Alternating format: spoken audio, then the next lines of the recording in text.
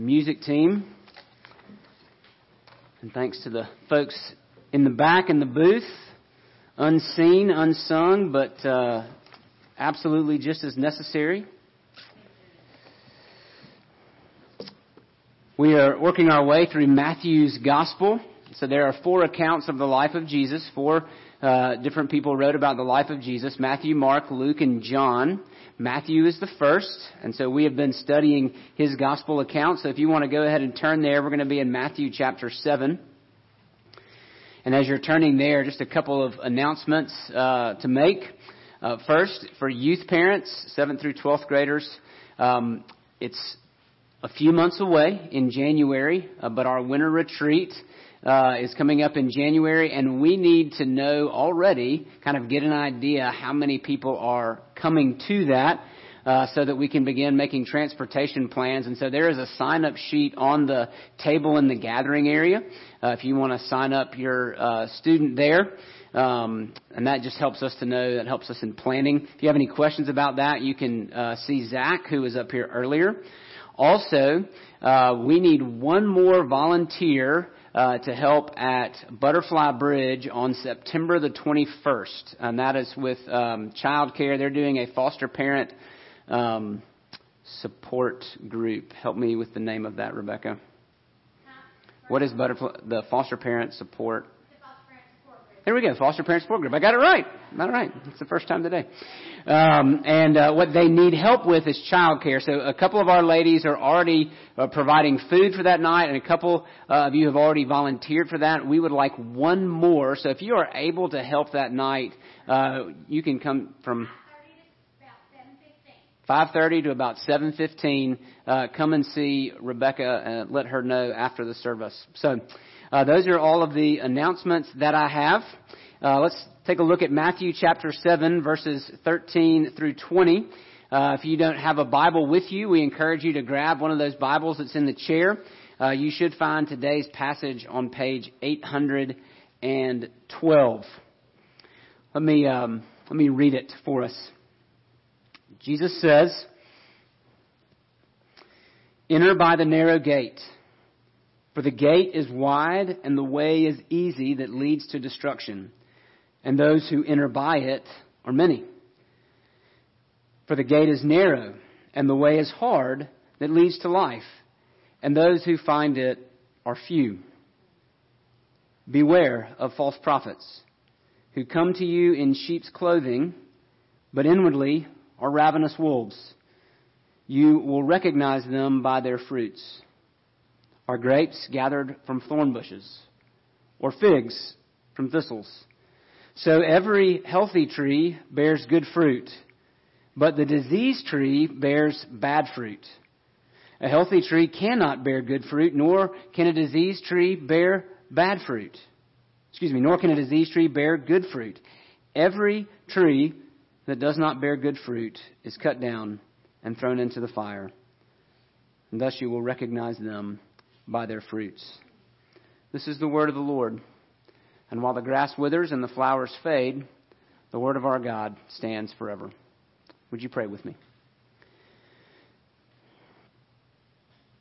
Heavenly Father, we pray that as we've heard your word read, so now you would not just bless the hearing of your word, but also the preaching of your word. Lord, that you would show us how to follow you. And we pray it in Jesus' name. Amen. It's time to choose. That's what Jesus is saying. Matthew chapters 5 through 7 is commonly called the Sermon on the Mount. And I said this last week, that really what Matthew chapters 5 through 7 is a manual on discipleship. It's a manual telling people what it looks like to follow Jesus. And last week I gave you this definition of the word disciple from Dallas Willard. And so I want to give it to you again. Willard says, "A disciple is someone who by grace and by choice is learning how to live from Jesus." A disciple is someone who by grace, that means that you don't earn your spot on the team.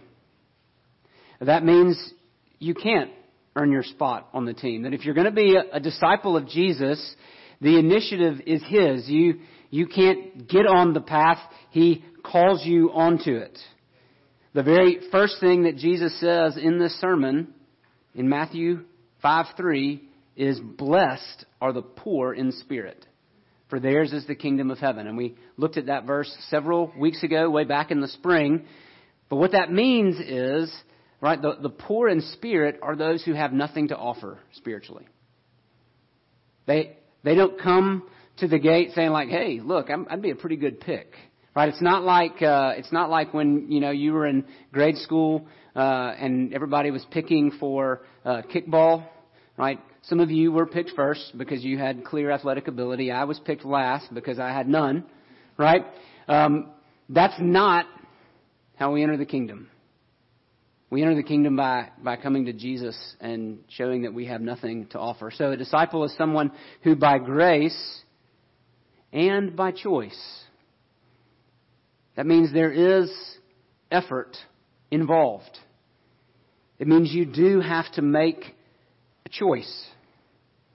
I want you to hold your finger in this passage, and I want you to turn over to John chapter 6 with me. We don't do this very often, but keep your hand there because we're going to turn back. But I want you to go to John chapter 6, verse 67. This is one of my favorite lines in the Bible. John 6:67. Jesus has been saying some very hard things. In fact, He's just finished saying some very hard things that are hard to understand, and things that are hard to accept. And up to this point, Jesus has been very popular. But now, people begin to walk away. They begin to no longer follow Jesus. And so, in verse 67, Jesus turns to the 12 and He says, "Do you want to go away as well?" Simon Peter answered Him, "Lord, to whom shall we go?" That's the choice of a disciple. To whom shall we go? You have the words of eternal life. And we have believed and have come to know that You are the Holy One of God. The disciple says, when presented with the option, where else would I go? You have the words of eternal life. So a disciple is someone who by grace and by choice is learning how to live from Jesus. That's what Jesus is teaching in these chapters of Matthew's Gospel, how to live, how to pattern your life after Him, how to listen to Him, how to look at your life and look at His and say, "Lord, change me, make me more like You." And that's where we are now in Jesus' sermon. It's time to choose. It's decision time. From here, from verse 13 down to verse 27, Jesus gives us 4 choices to make. We're going to look at 2 of those today, and then 2 more next week. And I want to frame the 2 choices today as 2 questions. 1, what road are you on? And 2, who are you listening to? And I just realized I probably didn't update. Sorry about that. You're just going to have to trust me. All right? It's not going to be on the screen, so you're going to have to listen very closely. All right? 1, what road are you on? And 2, who are you listening to? See, when I forget to put it in the presentation, we just make it very simple by making it a 2-point sermon. All right? First, what road are you on? Jesus tells us there are 2 roads, 2 paths to follow. He describes the broad way. Look at verse 13.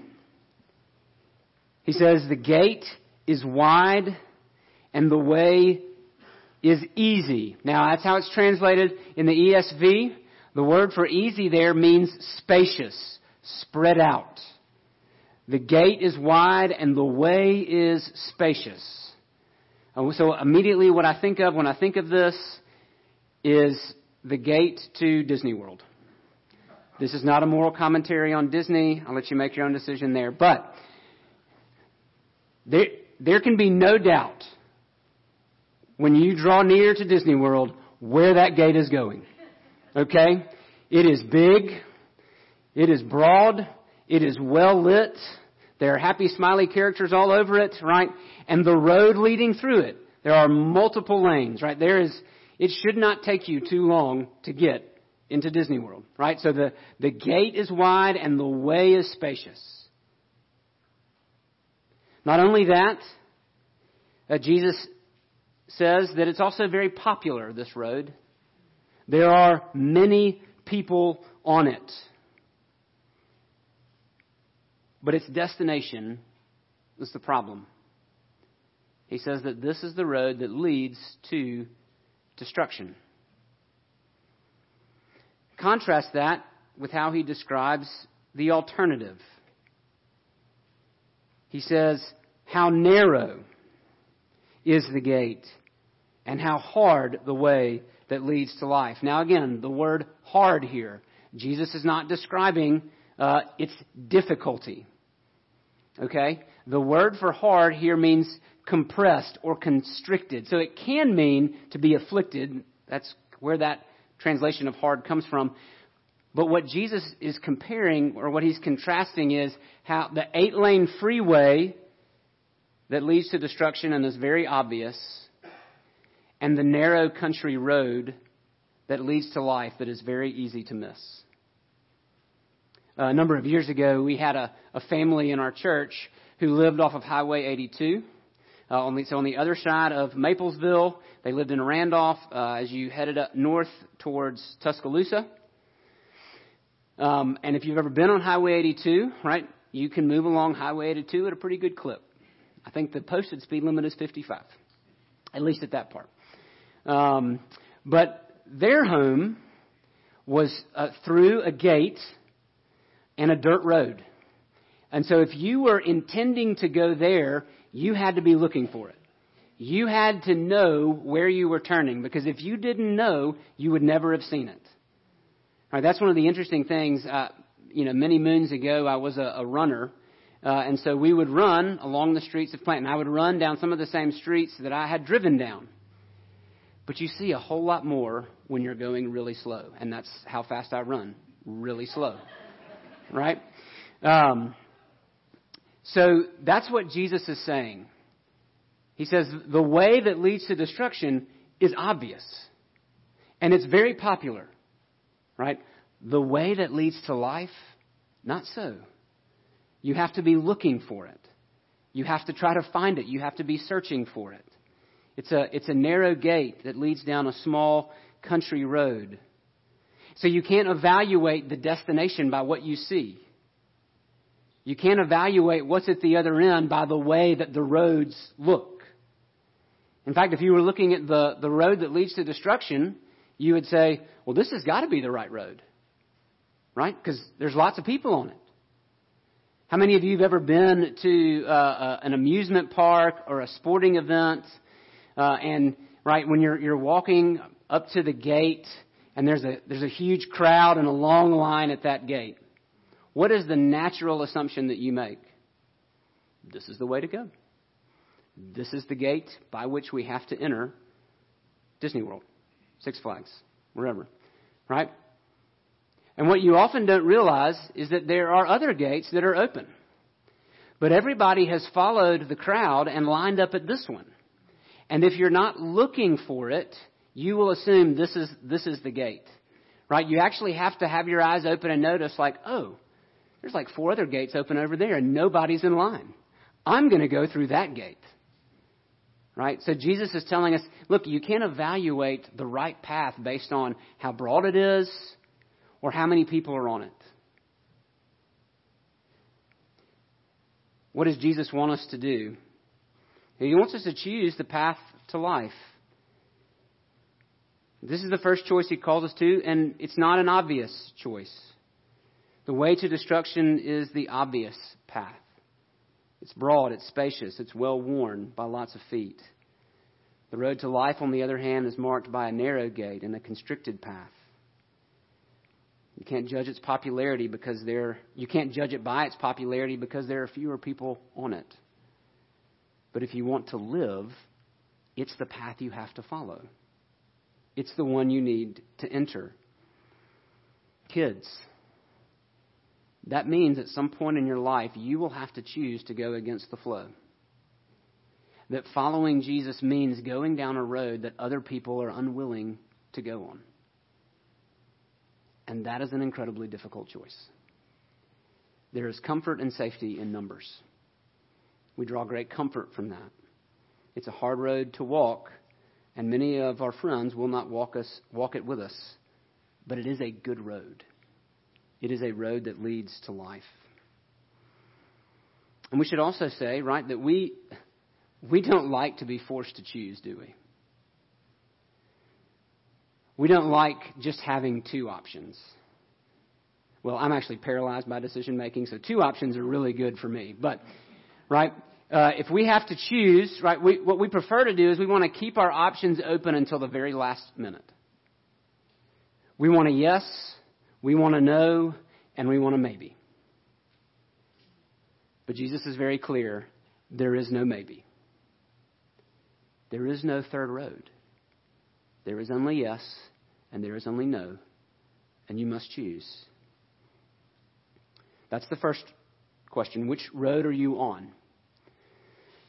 The second is, who are you listening to? Who are you following? Who are the voices, the leaders and teachers that point us along the way? Jesus says that we need to beware of false prophets, pseudo-prophets. That means they pretend to be prophets. They pretend, what's a prophet? A prophet is a messenger from God. In the Old Testament, these were the people that God entrusted with His message to warn Israel that they were going down the wrong road. It was the job of the prophets to stand in that road and say, don't go this way. The way to life is over there. That was what prophets did. But there were also false prophets. You see them in the Old Testament, and we see them in the New. People who said, no, this way is fine. This is the way that God wants you to go. Now, both false and true claim to speak for God, and that's the problem. They both claim to be His messengers. Though they may be pointing in very different directions, they both claim to be His messengers. Jesus even says, right, outwardly they look like sheep. Harmless, innocent, fluffy, right? But Jesus says inwardly they are greedy, hungry wolves looking to devour. So if that's true, how are we to know? If they are deceptive in their appearance, they don't look, right? They're not the obvious danger. And I think that's partly what messes with us, right? We don't assume there to be danger coming from this person. They're not easy to spot. They look like sheep on the outside, but inwardly they are ravenous wolves. So how do we tell the difference? How do we know? And Jesus says in verse 16, you will recognize them by their fruits. You will recognize them by what their lives produce. He says, can you get grapes from thorn bushes? Can you get figs from thistles? Of course not. Those plants don't even produce fruit, at least not edible fruit, right? You can tell them by their fruits. Look at what their lives produce. A healthy tree cannot bear bad fruit, and a diseased tree cannot bear good fruit. It is impossible. That means that eventually the health of the tree will show itself. Now, it can take a long time. And that's part of the difficulty, that, right, fruit does not produce automatically. It takes time. But over time, Jesus says you can evaluate the fruits of these teachers and see whether they be false or true. What are some of the ways we can tell? What is the fruit that we need to look for? John Stott, a pastor in England, was very helpful. He borrows a lot of this from the letter at the end of the New Testament, 1 John. But the first fruit we look for is doctrinal truth. Does his teaching faithfully represent God's Word? That's certainly our prayer here.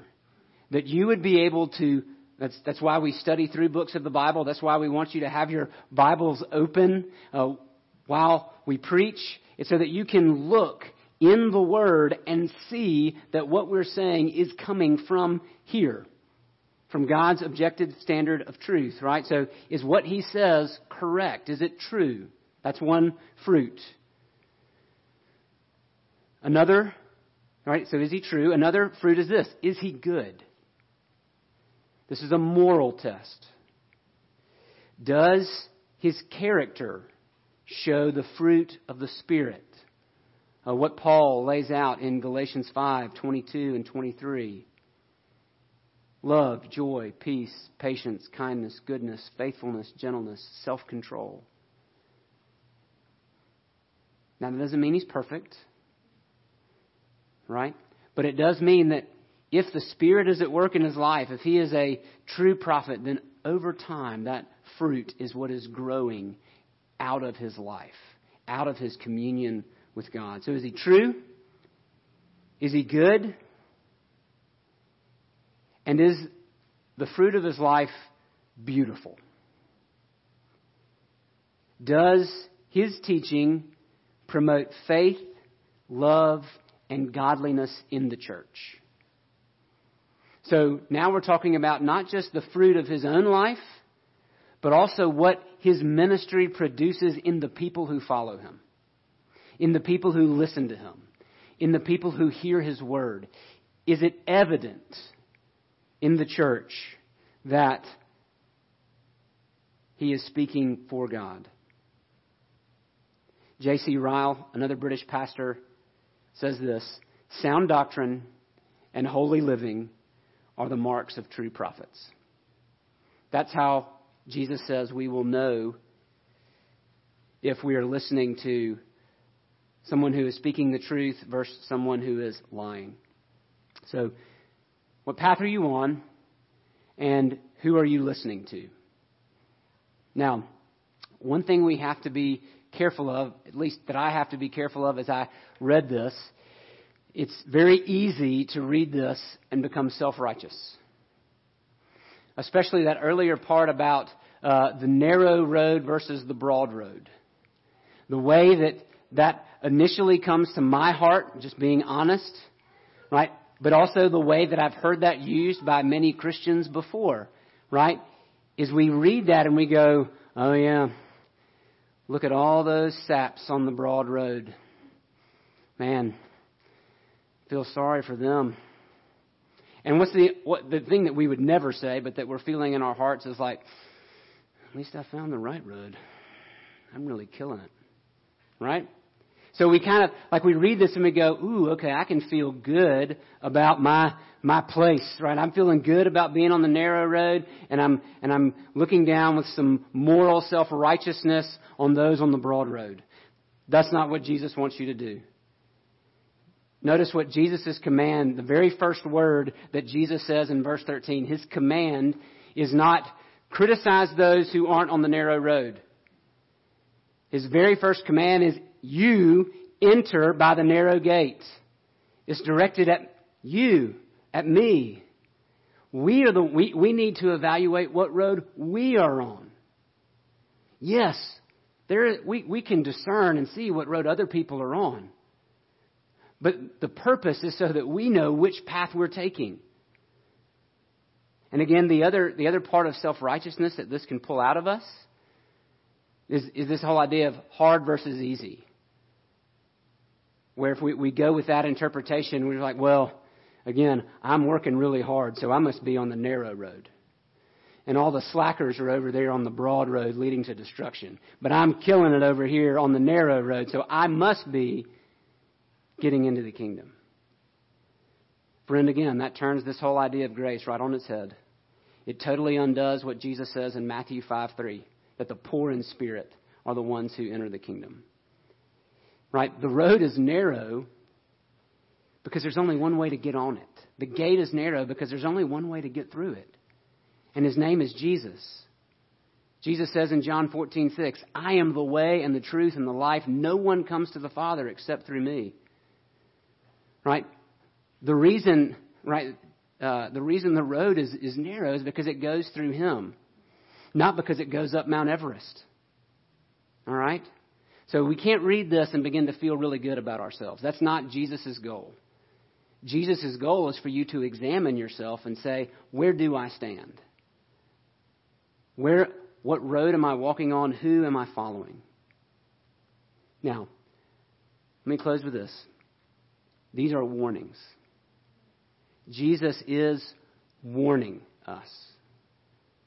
Right? Those who walk down the broad way will end up at destruction. Every tree that bears bad fruit will be burned. Right? Farmers don't keep unhealthy trees around because they will contaminate the other trees. So there's a warning there, and we don't want to minimize that. But I want you to see that with every warning is also an invitation. When the sign tells you that the bridge is out, as you're careening down the road, what is that sign inviting you to do? Stop and take a different path that will lead to life. So every warning is an invitation. When Jesus tells us that the road we're on is leading to destruction, he's inviting us to enter his path that leads to life. Have you done that this morning? Have you placed your trust in the narrow gate himself, Jesus? That's an invitation. Let me pray. Heavenly Father, we thank you for your word. Lord, we thank you that you warn us. Lord, that we need to know that if the road we're on is a dangerous road, we should get off of it. And so, Lord, we thank you for warning. And Lord, we pray that we would heed that warning, that we would listen to Jesus, and that we would enter the way that leads to life. And we pray it in his name. Amen. Let's stand.